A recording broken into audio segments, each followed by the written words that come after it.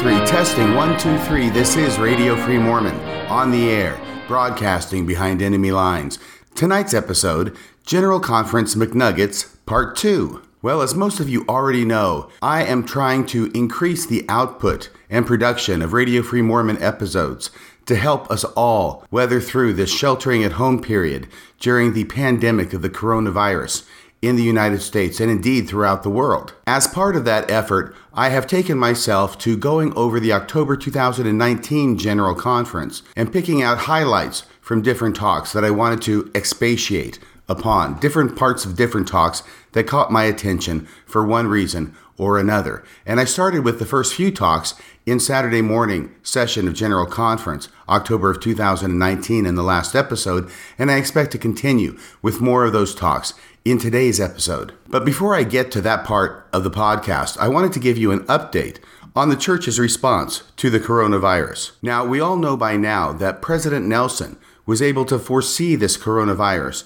in a number of different ways. First off, he told us that this conference would be unlike any other conference. He also instituted a program where church meetings would reduce from their customary 3 hours to 2 hours, and in what would have been that other third hour at church, we have been directed to study the Come Follow Me manual at home with our families. In this way, President Nelson has been preparing us to have church at home. Why would he do this if he did not see the coronavirus coming? And finally, the church has a long-standing practice of encouraging its members to have food storage. Now, when I joined the church back in 1978, we heard about this an awful lot. At that time, it was 2 years of food storage that every family was supposed to have at their house. Sometime, I think it was in the 1980s, that was reduced to a year's supply of food storage because the 2 years was obviously too much to do. And then sometime after that, we stopped hearing about food storage at all. At least I cannot remember in the last many years in General Conference hearing any talks about food storage. And yet those teachings are a part of the LDS church history, and therefore we should have been following them in order to be prepared for this coronavirus. So we can see that in many different ways.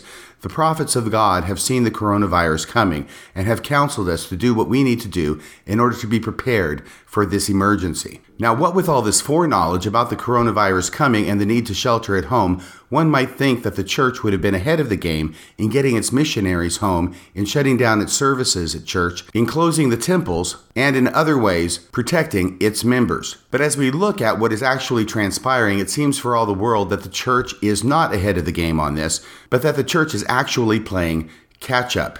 The church is not ahead of the government's requirements and mandates and counsel regarding sheltering at home and closing down services and not having meetings at which more than 10 people are present. Instead, it is only after those directions have come forward that the church is getting in compliance. And indeed, in some ways, the church seems to be behind the ball in getting in compliance. The church has brought home many missionaries from their missions, and that's a good thing. A lot of those missionaries live in Utah and in Salt Lake City, and they come home to the airport. Now, it's a customary tradition among Mormons that when a missionary returns from a mission, a large group of people, friends, family, well-wishers, are present at the airport to greet the missionary. Obviously, that would be a bad idea under the current circumstances, with the missionaries being returned home prematurely due to the coronavirus, because they could be carriers of the coronavirus coming in as they do from hotspots overseas. And so having them greeted by a large group of people at the airport, probably not the best idea. And yet, the church, even with 15 prophets, seers, and revelators at its head, did not advise members to not go to the airport to greet missionaries returning from other countries. And because of that, the normal custom was followed and large groups of people went to greet the returning missionaries. After this happened, it hit the news, and the church made a statement at that point, once again, not ahead of the ball, but after the fact, saying that they were disappointed that the members went in large groups to meet the missionaries. Now, I have no particular gift of insight or prophetic power, and yet it would have seemed to me obvious that Mormons would go in large groups to greet missionaries at the airport, as they have always done, and therefore, before the fact, before the missionaries actually returned, to send out notices to wards, stakes, through all the different channels of communication that the church has to advise members not to meet with missionaries in large groups, as they have always done in the past. As I say, I don't claim to be a prophet. This is just something that is common sense. And yet, even with 15 prophets at the head of the church, that recommendation, that advice, that counsel was not given to members, leading to the situation at the Salt Lake City airport that hit the news. And it is when we get to this point, and when I personally got to this point, to realize that not only do the leaders of the church not manifest prophetic powers, but they don't even seem to manifest common sense or the ordinary ability to predict what will happen based on what has happened in the past, forecast that into the future, and take precautionary steps based upon it. That doesn't require a prophet. That just requires somebody with common sense. And this lack of prophetic foresight applies not just to returning missionaries, but also to the closure of temples. Now, temples, as we know, is a place where largely elderly people congregate. Both temple workers and temple patrons are generally older and in that category of people who are particularly susceptible to the coronavirus. And yet the LDS Church did not close temples prior to the outbreak of the coronavirus. It did not close temples when the coronavirus hit. Instead, the church did not close its temples until one of the temple workers tested positive for the coronavirus. And it was only after that happened that the church decided it might be a good idea to close down the temples. Now think about this. We've got an elderly individual, probably a man, a temple worker, who contracts the coronavirus, and before he is tested for it, but while he still has the virus and while he is still able to contaminate others with the coronavirus, he's at the temple doing what temple workers do. And if he is in the endowment, he is touching the hands of literally every other patron in the temple, at least the male patrons in the temple, because we know that as part of the temple endowment, there is a part of the ordinance that involves learning the tokens that are associated with the endowment. I won't go into details here out of respect for the sacredness of the ordinance. However, we know that that involves multiple touchings of the hands of every member of the endowment session. And then those people leave, all the patrons leave, and they go and they touch other people. And this is how a pandemic spreads. They may have had a special session that day of the endowment, and the officiator may have announced, "This is the first token of the coronavirus. We desire all to receive it." And so, as I say, as I grew in my development in the church, I came to the point where I realized that the leaders were not prophets, but then I satisfied myself with the idea that they were good men doing the best they can. And I think that, to a large degree, that is probably still the truth. But when you get to the point where you realize that not only are they not prophets, they don't even seem to manifest common sense, that's when the testimony takes a real body blow. I have been surprised to find out that time after time, the church seems to be able to make, in any given situation, the worst possible decision that could be made.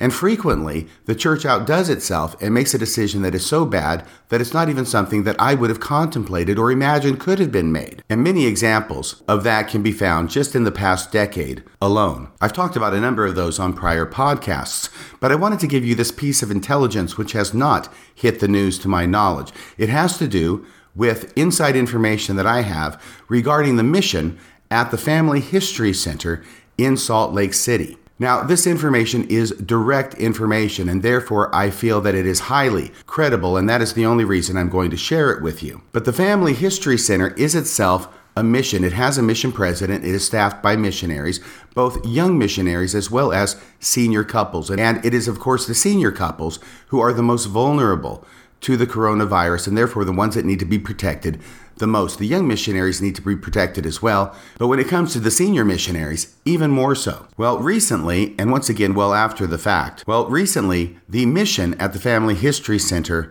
was shut down, or in other words, the Family History Center was closed for business temporarily during the coronavirus. That was a good move, and that was apparently the move that the church made. Now, the intelligence that I received from inside the Family History Center mission is that the shutting down of the Family History Center was really more form over substance. It was really done more for appearance's sake, and that actually the mission president for the Family History Center has 8 elders going into the Family History Center for 3-hour shifts, and a senior missionary or a senior missionary couple accompanies them into the Family History Center. This is remarkable to me. First, it indicates a set of what I see as misplaced priorities that the functioning of the Family History Center is seen, by the mission president at least, as more important than the health and welfare of the missionaries under his supervision. And second, it appears to be another instance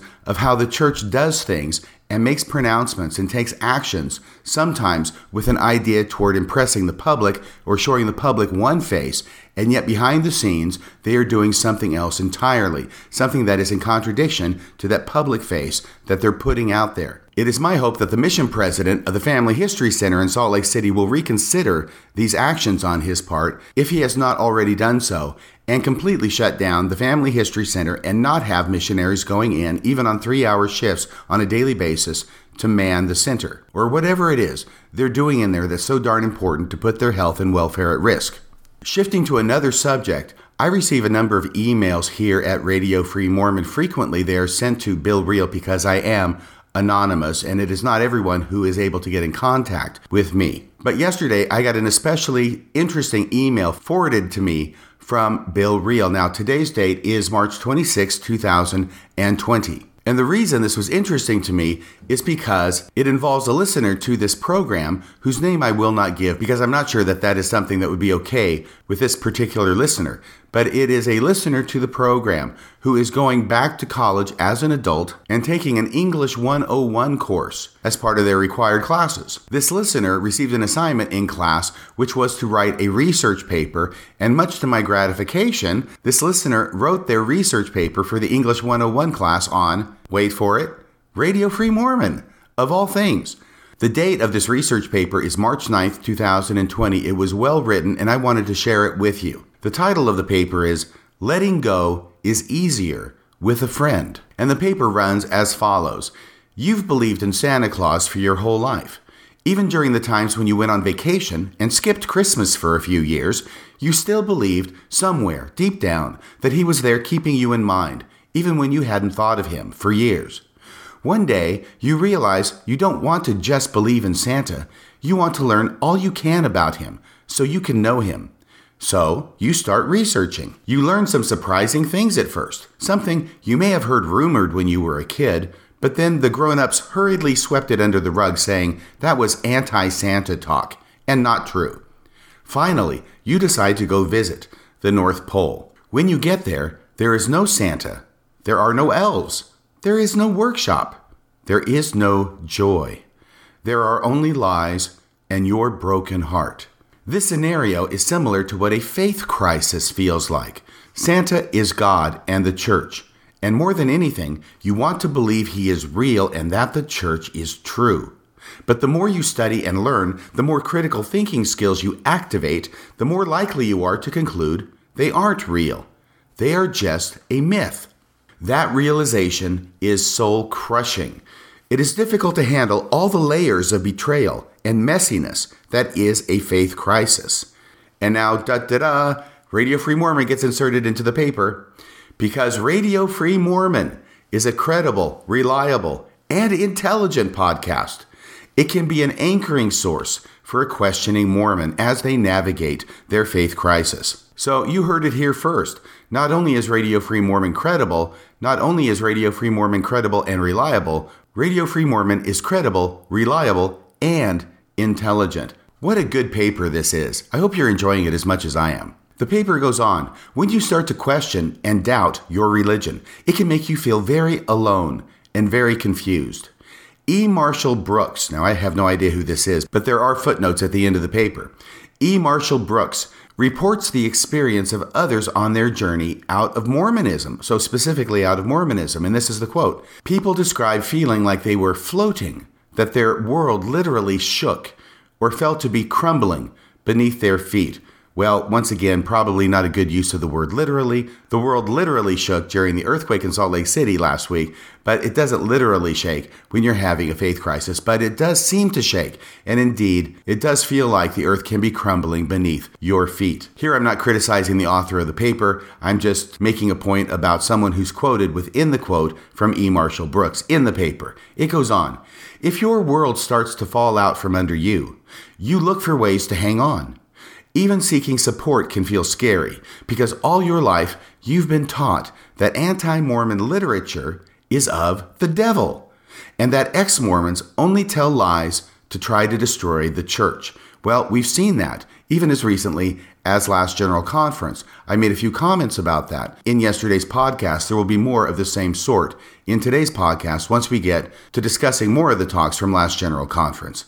The paper goes on. It was with a racing heart that I clicked on a taboo site like John DeLynne's Mormon Stories, or dared to listen to a podcast like Radio Free Mormon. Okay, so this is my first critique of the paper. Why is it that John DeLynne's getting top billing over me? Okay, I'll let that pass. Let's go on. And after clicking on these sites and listening to Mormon Stories and also listening to Radio Free Mormon, I found solace that I was finally not alone. Listening to Radio Free Mormon, one notices each episode starts the same way. Testing 1, 2, 3, testing 1, 2, 3. This is Radio Free Mormon on the air, broadcasting behind enemy lines. I'm actually reading my own opening in an English paper for college. What a great country. Podcasts, the paper goes on, podcasts in general have a way of weaving an intimate connection between the listener and the host of the podcast. Now, this is something I had not considered before, because listeners often partake directly through earbuds, and during solo activities, they come to know their favorite hosts well. Even though the host of Radio Free Mormon is anonymous and goes by RFM for short, he feels like a wise and knowledgeable friend. RFM has often listed his references for credibility. He joined the church in 1978. Well, this person obviously is a listener to the program. They know when I joined the church, served a 2-year mission to Japan, yes, and is currently a defense attorney with over 25 years' experience practicing law. As a Mormon who began to intensely study the doctrine and history, I, the author of the paper, I was unsettled by the facts I was uncovering. Finding RFM and knowing that he was well educated in both spiritual and secular things gave me a reliable anchor as I binged his podcast through the latter days of my faith crisis. The first episode of Radio Free Mormon was published on October 23, 2016. One can understand how every episode is laid out from listening to this first episode, as the format has been consistent through all 129 episodes. So this episode being 132, we can see that this paper was recently written. RFM explains the topic to be analyzed, gives necessary background information, and then addresses the issue point by point.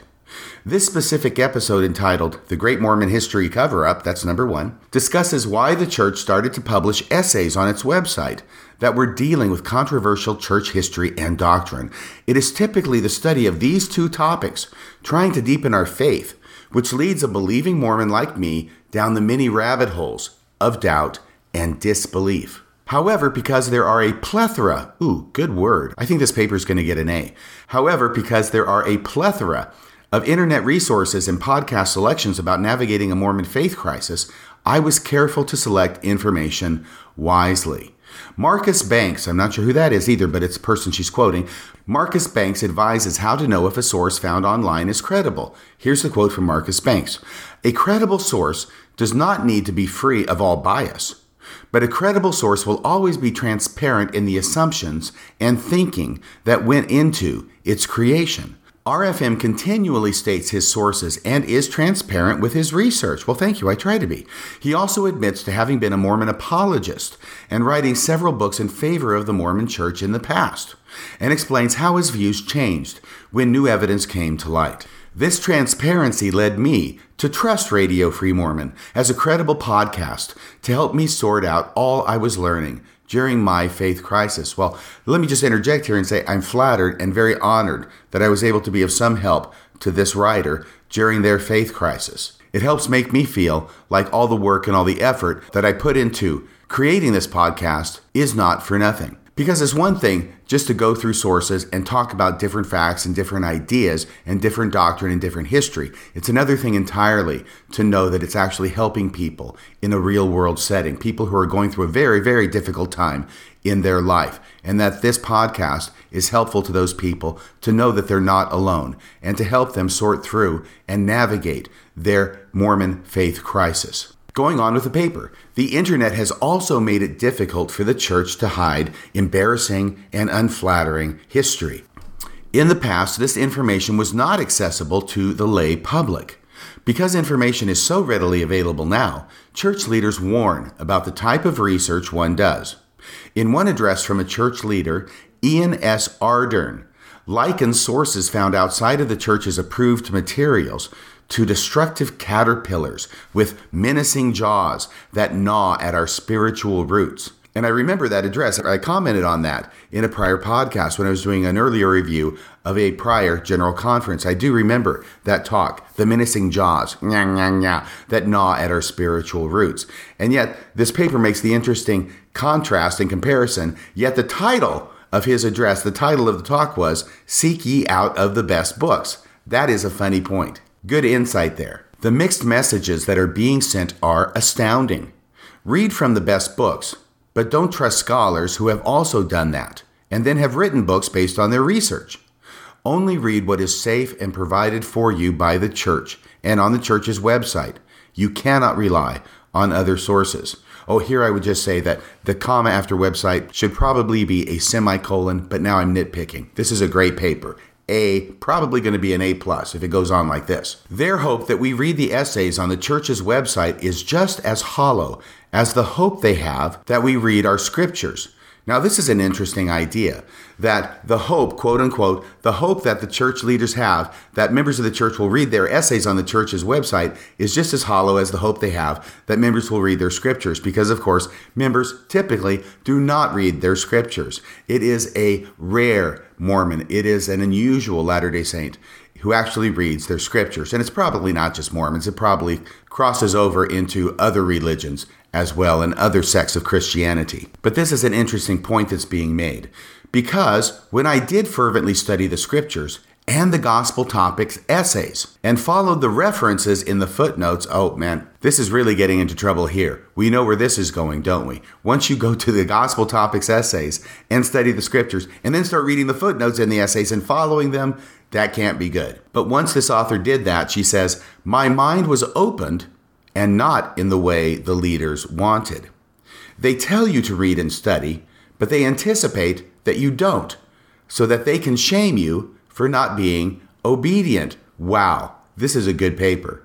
In an article detailing his address to a congregation of young married church members in Chicago, Jason Swinson quoted Dallin H. Oaks, a high-level church leader, as going as far as saying, I suggest that research is not the answer in regards to dealing with matters of church history and doctrinal issues. Yes, I remember that. I did a podcast about that very talk. I think it was called Research is Not the Answer. This paper goes on, Radio Free Mormon has helped me sort the high level of cognitive dissonance created by statements like this from church leaders. In a recent review of the podcast, Apple user Pancinator agrees. So apparently this is some comment about my podcast from another source called Pancinator. Pancinator. Here's the quote. RFM uses his attorney skills to present the logical problems in Mormon truth claims in a clear way. The paper continues. RFM systematically lays down each point line by line like he is arguing a case in court.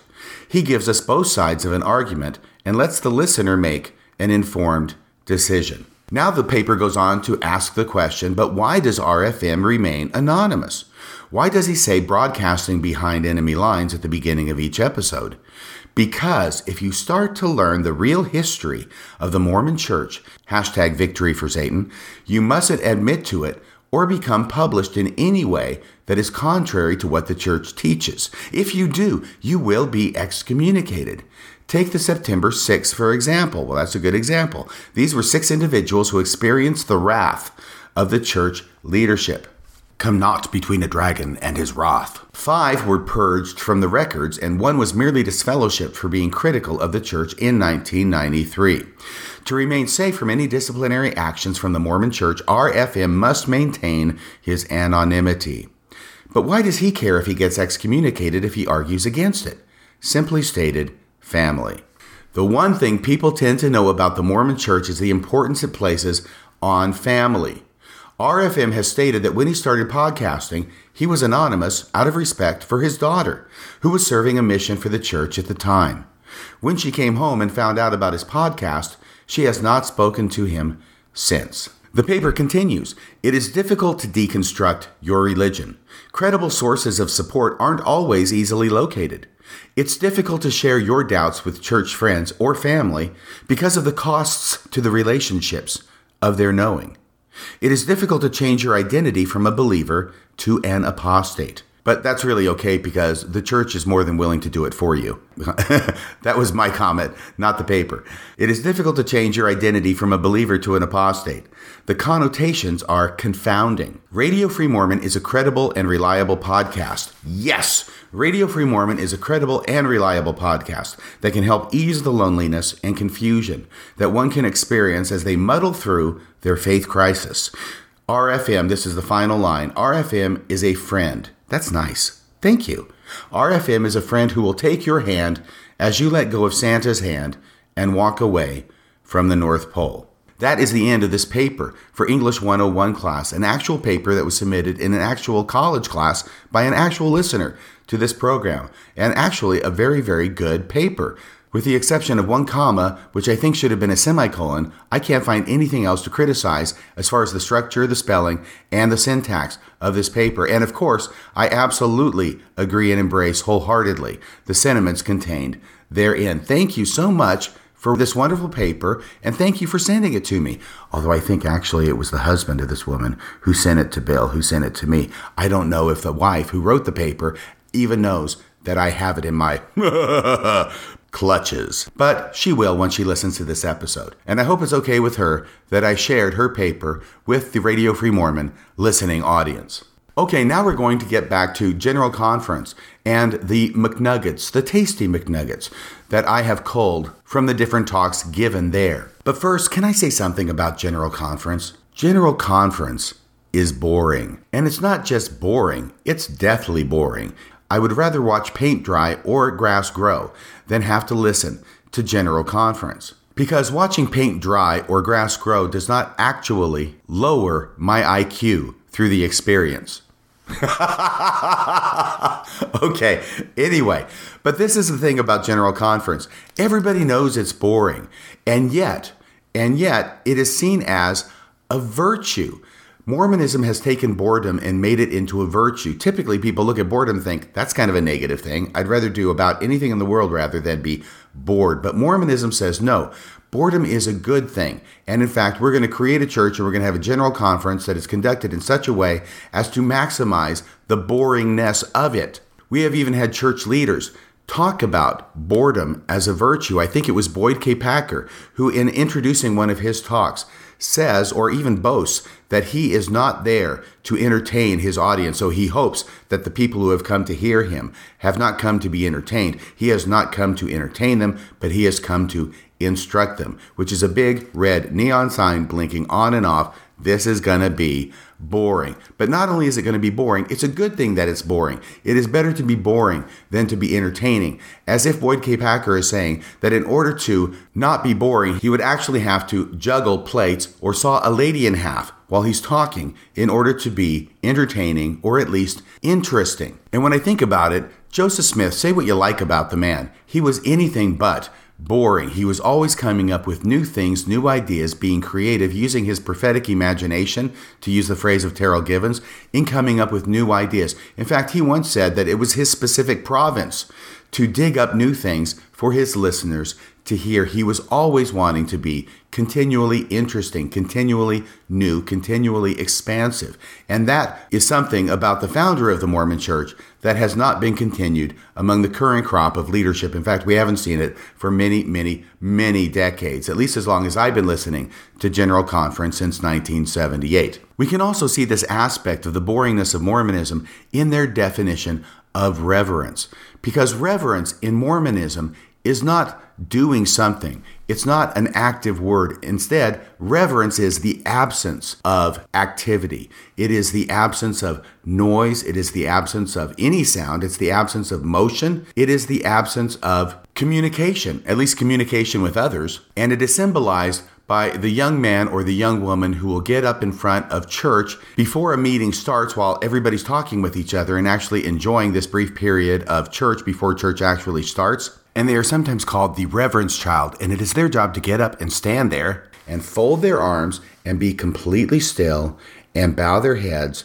so that the members of the church will get the idea that they're not being reverent and they need to stop doing what it is that they're doing. They need to stop talking. They need to stop moving. They need to stop communicating. They need to stop having fun and enter into this state of absolute and complete boredom, which we call reverence. But getting back to this idea of boredom and recognizing that General Conference and church in general, but right now we're talking about General Conference. General Conference is boring. I have never attended a General Conference from the very first General Conference I saw back in October of 1978, and every General Conference since that I have not understood and recognized to be boring. Now, every now and again, once in a blue moon, there might be something that's done in General Conference or something that's said in General Conference that relieves the boredom, that actually is marginally interesting. But those exceptions are few and far between. And once again, I want to say that there may be some Mormons out there who actually find General Conference interesting, that they find it spiritually nourishing, as we're told in every General Conference. At the end of every General Conference, some general authority will get up there and say, we have been spiritually fed. And there may be some Mormons who feel that way. But it is my impression, based upon my experience. First off, let me say for myself, I don't feel that way. And I don't think I'm the only one. And I know that there are many, many other, probably the vast majority of Mormons who feel the same way as I do. They recognize that General Conference is boring. But they know that they're not supposed to feel that way. They know they're not supposed to think that General Conference is boring. They're supposed to think that General Conference is the most exciting 2 weekends of the entire year. We understand that is the face we're supposed to put forward. That's how we're supposed to present to others so that others will understand that we are righteous, that we are in tune with the Spirit, that we are honoring the prophets sufficiently to not find their words boring, but to find them absolutely fascinating.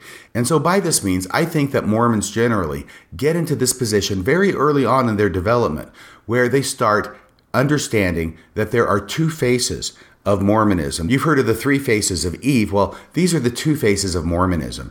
And the 2 faces of Mormonism are the Mormonism that we present to others, which is always very good, very positive, very uncritical of Mormonism and all of its various aspects.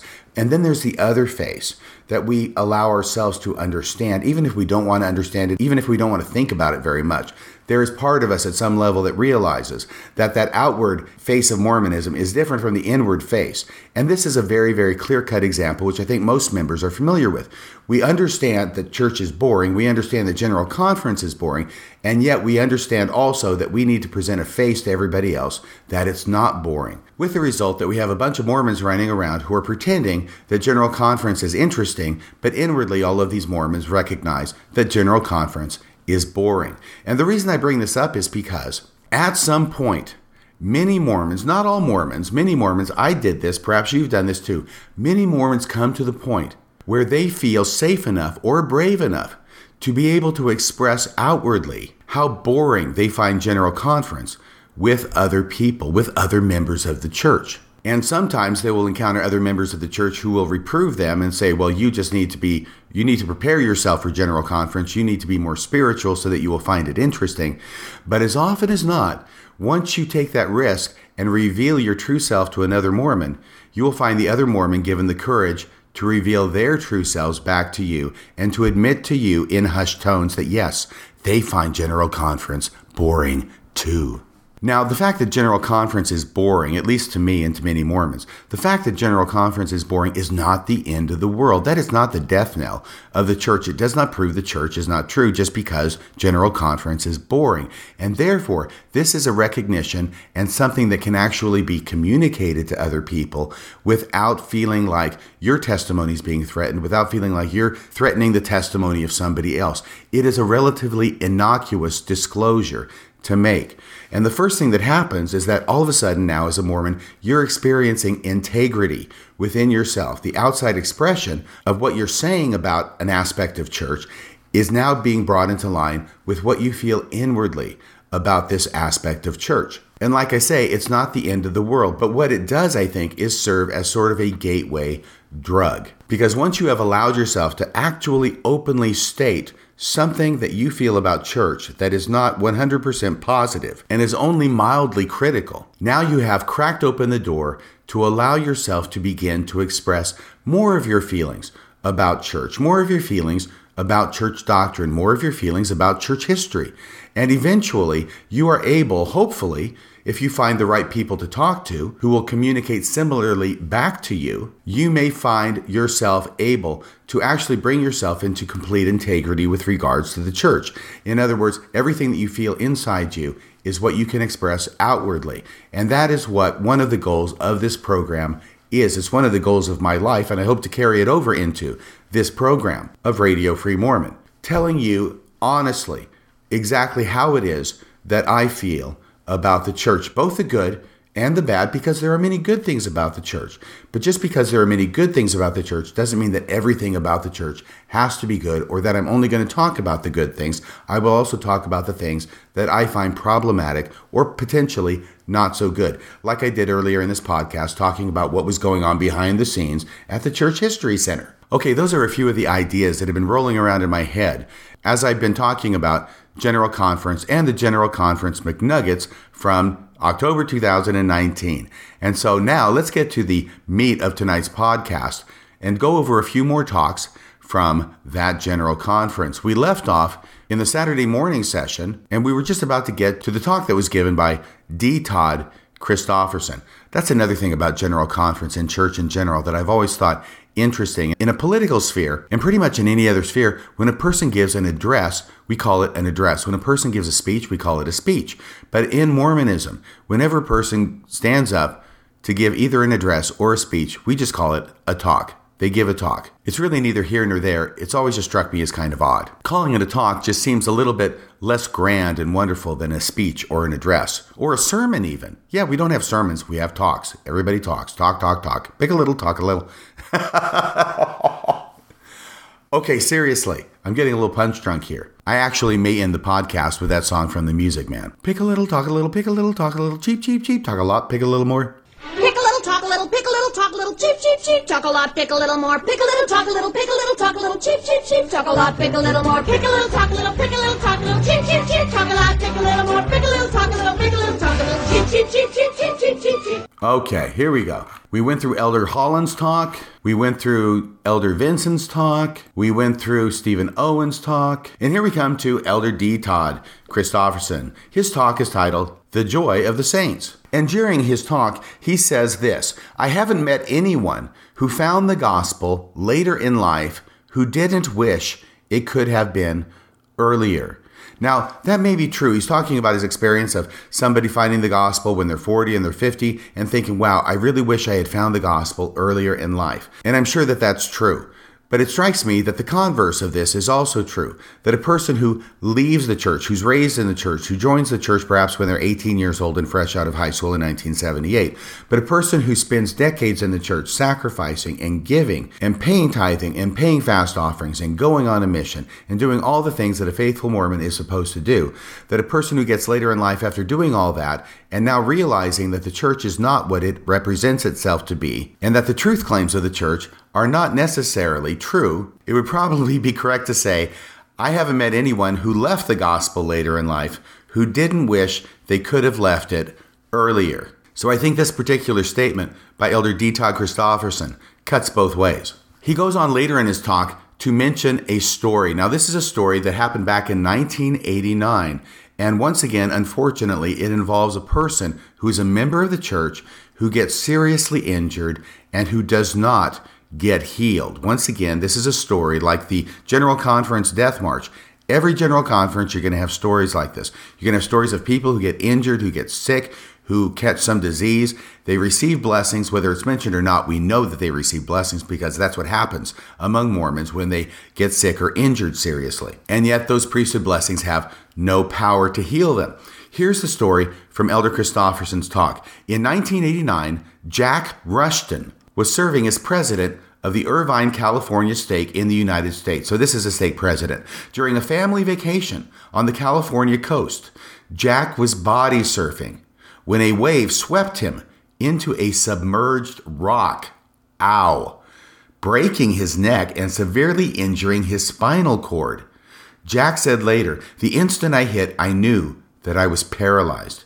He could no longer talk or even breathe on his own." This is a tragic accident and a terrible situation, but fortunately, he's a Mormon. He's not only a Mormon, he's a stake president. He has got access to people who have the priesthood and can give him the most effective priesthood blessings that are available in the church and indeed upon the face of the earth. The story goes on. Family, friends, and stake members rallied around Brother Rushton and his wife. And here's the part where we know that he's receiving priesthood blessings. Of course he is. Even though Elder Christofferson doesn't mention it, we know from our common experience in the church that that is happening. And among other things, these members remodeled a section of their home to accommodate Jack's wheelchair.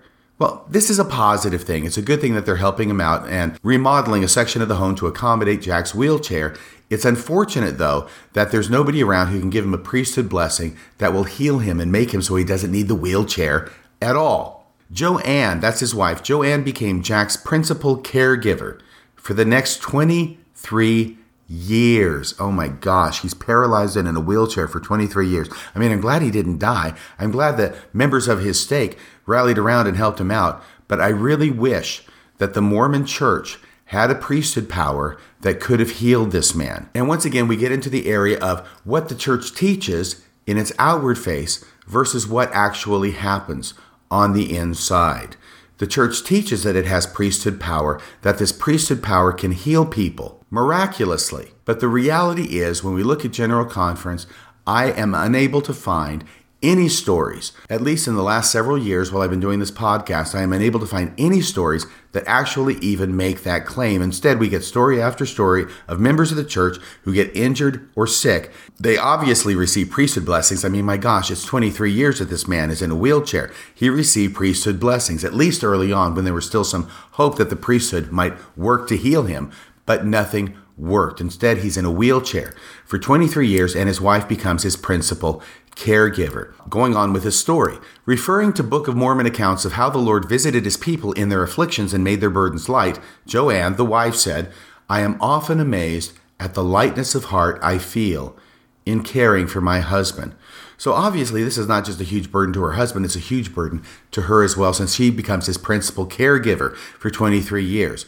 And yet the miracle is not priesthood power that can heal him. The miracle becomes this lightness of heart that she's able to feel in caring for her husband, which I think is good as far as it goes, and I'm not here to discount that. The story continues. An alteration to his respiration system restored Jack's ability to speak. Okay, let's stop here for a second. It's not the priesthood that restores Jack's ability to speak. It is an alteration to his respiration system. It is medical science and technology that restores Jack's ability to speak, not priesthood power.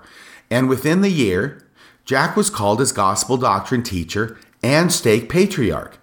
When he would give a patriarchal blessing, another priesthood holder placed Brother Rushton's hand on the head of the person receiving the blessing and supported his hand and arm during the blessing.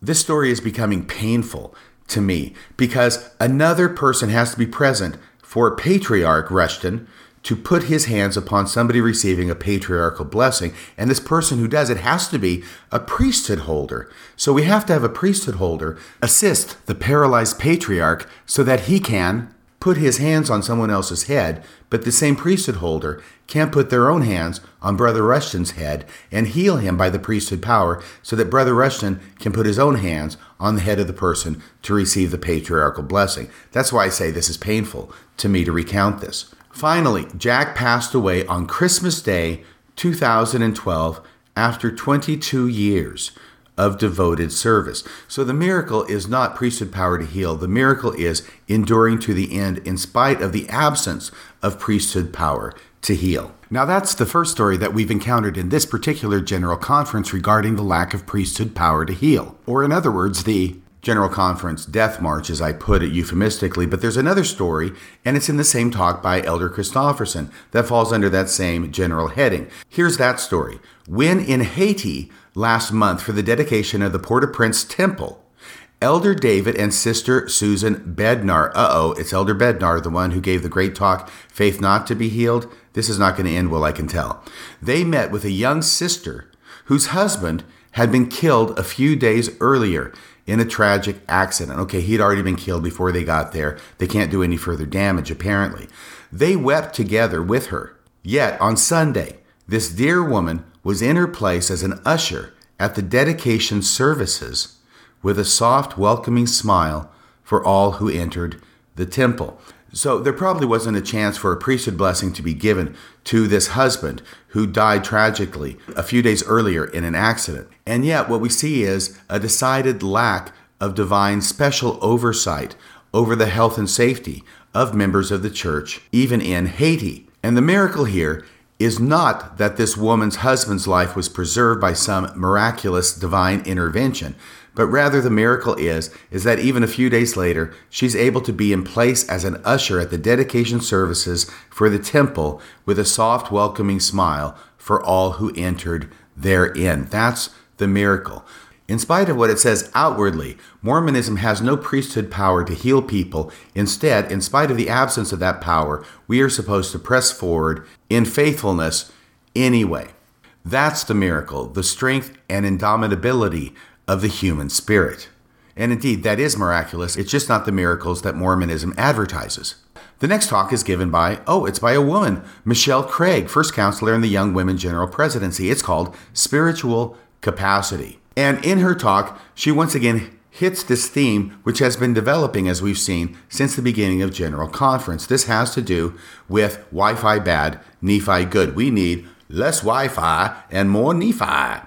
Here's how she puts it. Satan wants to separate us from God's voice by keeping us out of those quiet places, i.e., this is the Mormon idea that God can only speak to us in a still, small voice. So we have to get very quiet, very reverent, stop moving, stop talking to others, so that we can hear this very still, small voice that God uses to speak to us.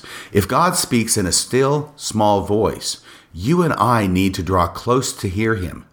Just imagine what would happen if we were as intent on staying connected with heaven as we are on staying connected to Wi-Fi. She actually says Wi-Fi again. So this is definitely a theme in General Conference.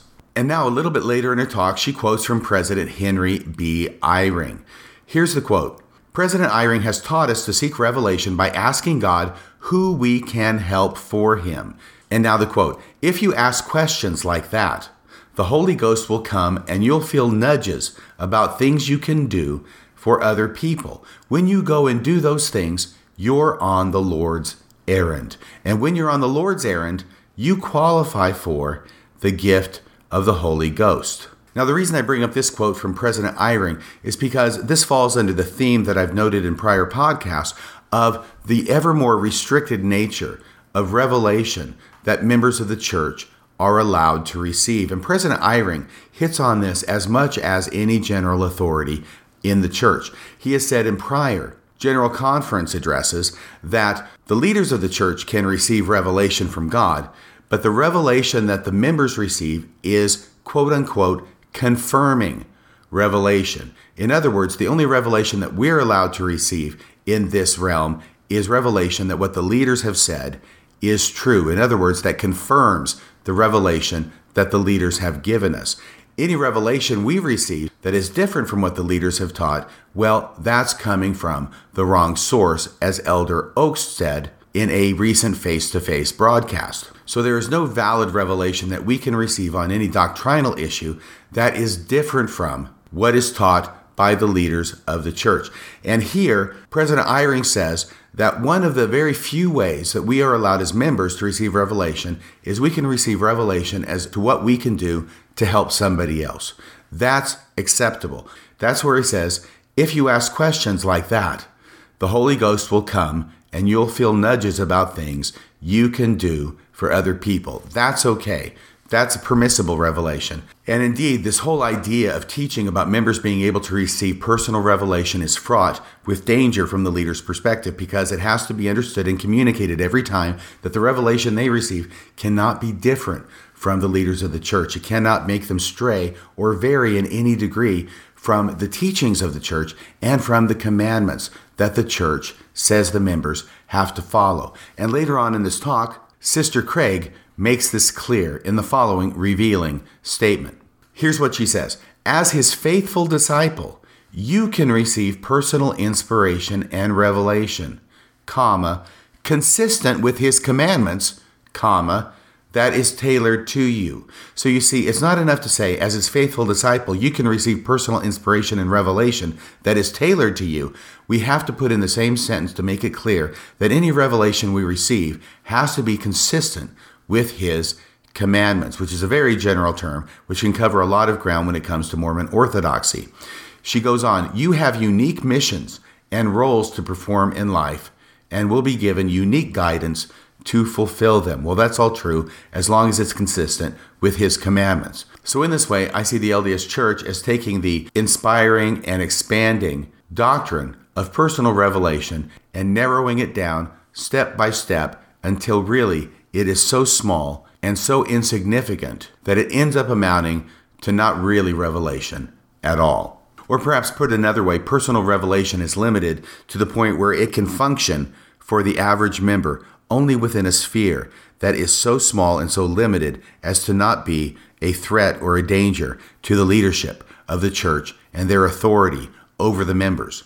And now we get to another talk by a general authority, by an apostle, I should say, Elder Dale G. Renlund. This is his talk for General Conference in the Saturday morning session titled, Unwavering Commitment to Jesus Christ. And he introduces his talk by speaking about a painting that was put up in the temple, the Kinshasa temple in the Congo. And this painting is of a huge waterfall. And the title of the painting is Congo Falls. And what it depicts is a practice that was common more than a century ago among early converts to Christianity in the Congo. And this was his comment that caught my attention. He says, before their conversions, i.e. before their conversions to Christianity, they worshipped inanimate objects, believing that the items possessed supernatural powers. Now, in the LDS Church, I don't think that we have really a lot of instances of worshiping inanimate objects, but I do think that we have a case or two of believing that inanimate objects possessed supernatural powers. And yes, seer stones come to mind under this category. And the reason I find the statement by Elder Renlund interesting and perhaps somewhat humorous is that he is very willing to speak somewhat dismissively about the belief of pagans in the Congo prior to their conversion to Christianity, that they believe that inanimate objects possess supernatural powers, without apparently recognizing the fact that early members of Mormonism, indeed the founding prophet of Mormonism, had the same kind of belief, i.e. believing that inanimate objects possess supernatural powers. Later on in his talk, he makes a remarkable statement, and I think it's remarkable because I think that Elder Renlund was also prophesying of the coronavirus. Here's what he says. Now, it would be nice if increased faith were transmitted like the flu or the common cold.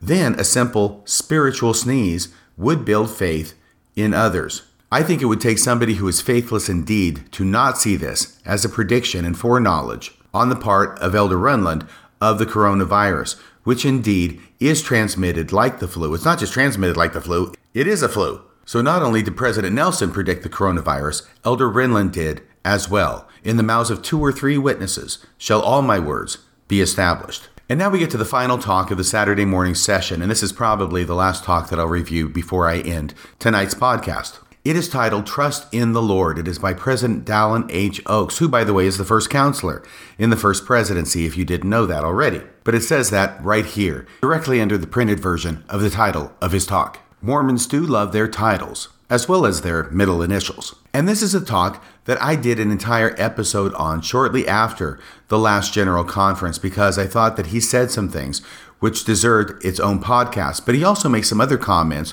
along the way that I didn't talk about in that prior podcast and which I'm going to comment on here. This is a talk that he introduces by saying that some time ago he received a letter from a woman who was contemplating a temple marriage to a man whose eternal companion had died. She would be a second wife. She asked this question: would she be able to have her own house in the next life, or would she have to live with her husband and his first wife? I just told her to trust the Lord, and you remember that this was a laugh line, and indeed the audience tittered appropriately.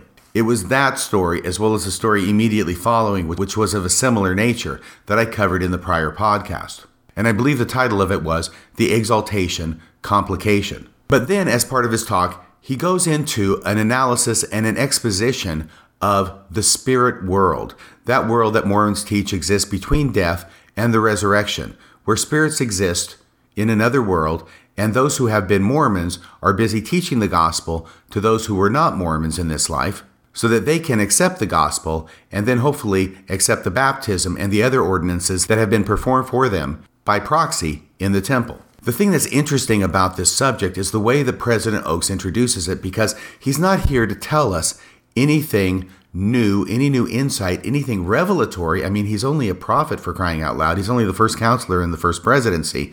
He's only a person who was sustained by the membership as being a prophet, seer, and revelator. But what he is here is not to tell us anything new or anything revealed. Rather, what he's here to do is to tell us that he really does not know much about the spirit world. It's like Sam Cooke singing, "Don't know much about history, don't know much about geometry." Well, President Oaks' version is, "Don't know much about church history, don't know much theology." With, of course, the implication that if he doesn't know a lot about the spirit world, then we really shouldn't know a lot about the spirit world either, at least not something that actually constitutes doctrine. Now, here's what he says. What do we really know about conditions in the spirit world? I believe a BYU religion professor's article on this subject had it right. And now he quotes from this article by a BYU religion professor. Why do we have an apostle of God and a prophet upon the face of the earth to come and talk to us in general conference when what he is going to be doing is quoting approvingly the words of a religion professor at BYU? But here's what he says. When we ask ourselves what we know about the spirit world from the standard works, the answer is not as much as we often think. So here, President Oaks is saying that we really don't know very much about the spirit world, and we sure don't know as much as we think we know about the spirit world. But his goal in this talk is not really to tell us what more we should know about the spirit world, but to do some boundary marking between what it is that we know about the spirit world, i.e. what the standard works say about the spirit world, versus what it is that other people think they know about the spirit world. Now, I'm not going to read the rest of this talk, but trust me, he goes through a very dry recital at this point of what it is that the scriptures teach about the spirit world, which indeed is not a whole lot. And after he gets to the end of this exposition, he says, resurrection for all in the spirit world. Let me try and do this like President Oaks. Resurrection for all in the spirit world is assured by the resurrection of Jesus Christ, though it occurs at different times for different groups. Until that appointed time, what the scriptures tell us about activity in the spirit world principally concerns the work of salvation. Now, I read that much so I could read the next line. Little else is revealed.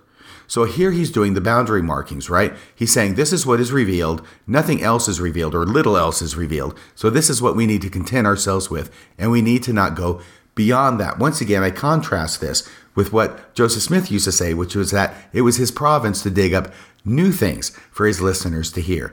Well, it is the province of the current leaders of the church not to dig up new things for their listeners to hear, but to repeat for the millionth time the things that the listeners have already heard, with a gentle reminder that they should not go beyond this, mainly because the leaders of the church can't go beyond it themselves. They claim to be prophets. I don't see a lot of prophecy. They claim to be revelators. Not seeing that either. And as far as seers go, don't get me started. But it's interesting because apparently President Oaks wants to talk about the fact that there are different members of the church who believe that they have had experiences with people in the spirit world, usually deceased ancestors or deceased members of the family, who have come back to talk to them and perhaps passed on a little extra biblical and extra canonical information about the spirit world.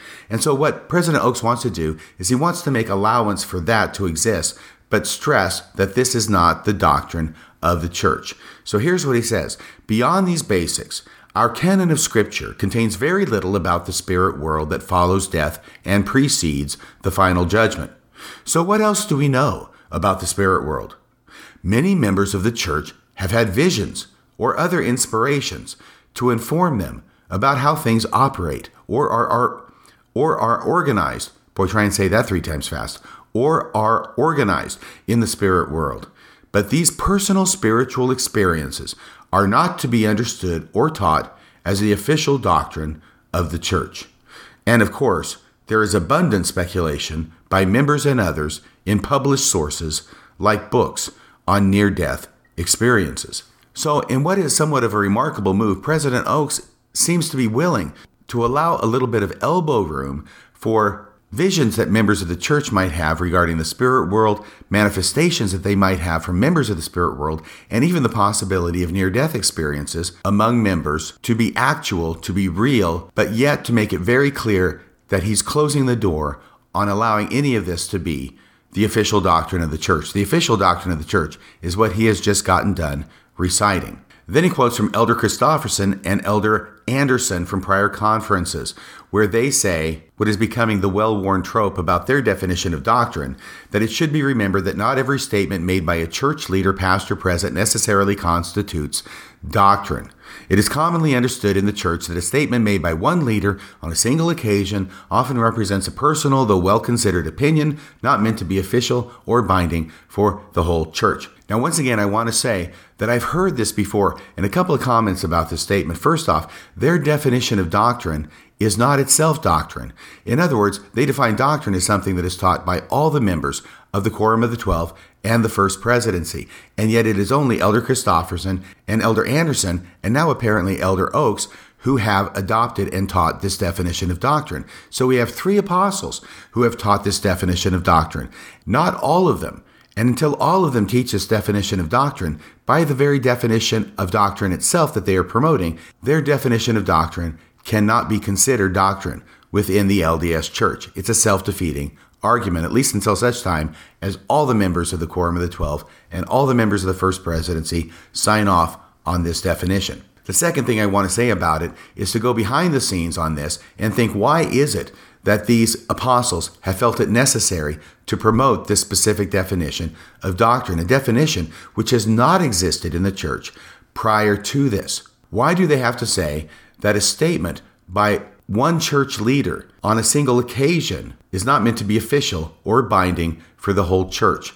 The only reason they would come up with that statement is if there were, in fact, statements by church leaders which they don't want the members to consider to be binding upon the whole church. And here there are a plethora, to use that word from the English paper, a plethora of instances of this, not least of which would be the teachings by Brigham Young about the Adam-God theory, which indeed was not said on a single occasion. And yet many people think that because he was the president of the church and the prophet of the Lord, and claim this to be revelation, for crying out loud, and that if somebody didn't believe it, they would be damned, because he said all of those things, that maybe that is doctrine and maybe that is binding on the church. Well, according to this new definition of doctrine, it doesn't fit this definition, and therefore it is not to be considered doctrine. And that's how easily we can do away with that thorny problem of the Adam-God theory. Now, they're not going to talk about what specific doctrines or specific statements of prior church leaders that they are trying to sweep under the rug by this methodology, but those who have ears to hear will understand. Oh, and then Elder Oaks tries to give an example of what does constitute doctrine under this new confabulated definition. And of course, he wants to put, you know it, the family proclamation front and center, because this is doctrine. It is binding on the members of the church. And here's what he says. The family proclamation, signed by all 15 prophets, seers, and revelators, is a wonderful illustration of that principle. Beyond something as formal as the family proclamation, the prophetic teachings of the presidents of the church, affirmed by other prophets and apostles, are also an example of this. So even when he's giving a talk about the spirit world, the family proclamation is apparently never far away from the thoughts and intents of Elder Oaks' heart. And now he's going to give the part of his talk where he basically discounts any questions that people have about the spirit world that are not answered by the official doctrine of the church. He's going to say, hitherto shalt thou come and no further. Now remember, this is what Joseph Smith said he despised about the creeds, because they set up stakes and say, hitherto shalt thou come and no further. And he wanted the liberty of believing as he pleased. He wanted the liberty of approaching God and finding out more than what it was the creeds decreed. The creeds decreed. That should be used in General Conference. That's pretty good. He wanted to find out more than the creeds decreed that he could know. And yet this is the same sort of thing that Elder Oaks is going to do here. Here's what he says. So, what about a question, like I mentioned earlier, about where spirits live? And here he's talking about his first story about, am I going to have to live in the same house as my husband's first wife? If that question seems strange or trivial to you, consider many of your own questions, or even those you have been tempted to answer on the basis of something you heard from another person sometime in the past. Can you say boundary marking? I knew you could. For all questions about the spirit world, I suggest 2 answers. Okay, so any question you got about the spirit world, no matter what it is, whether it's what house you're going to live in, whether you're going to have to live with your husband's first wife or not, he's going to give 2 answers that will cover the ground and answer any question that you might have. First, remember that God loves his children and will surely do what is best for each of us.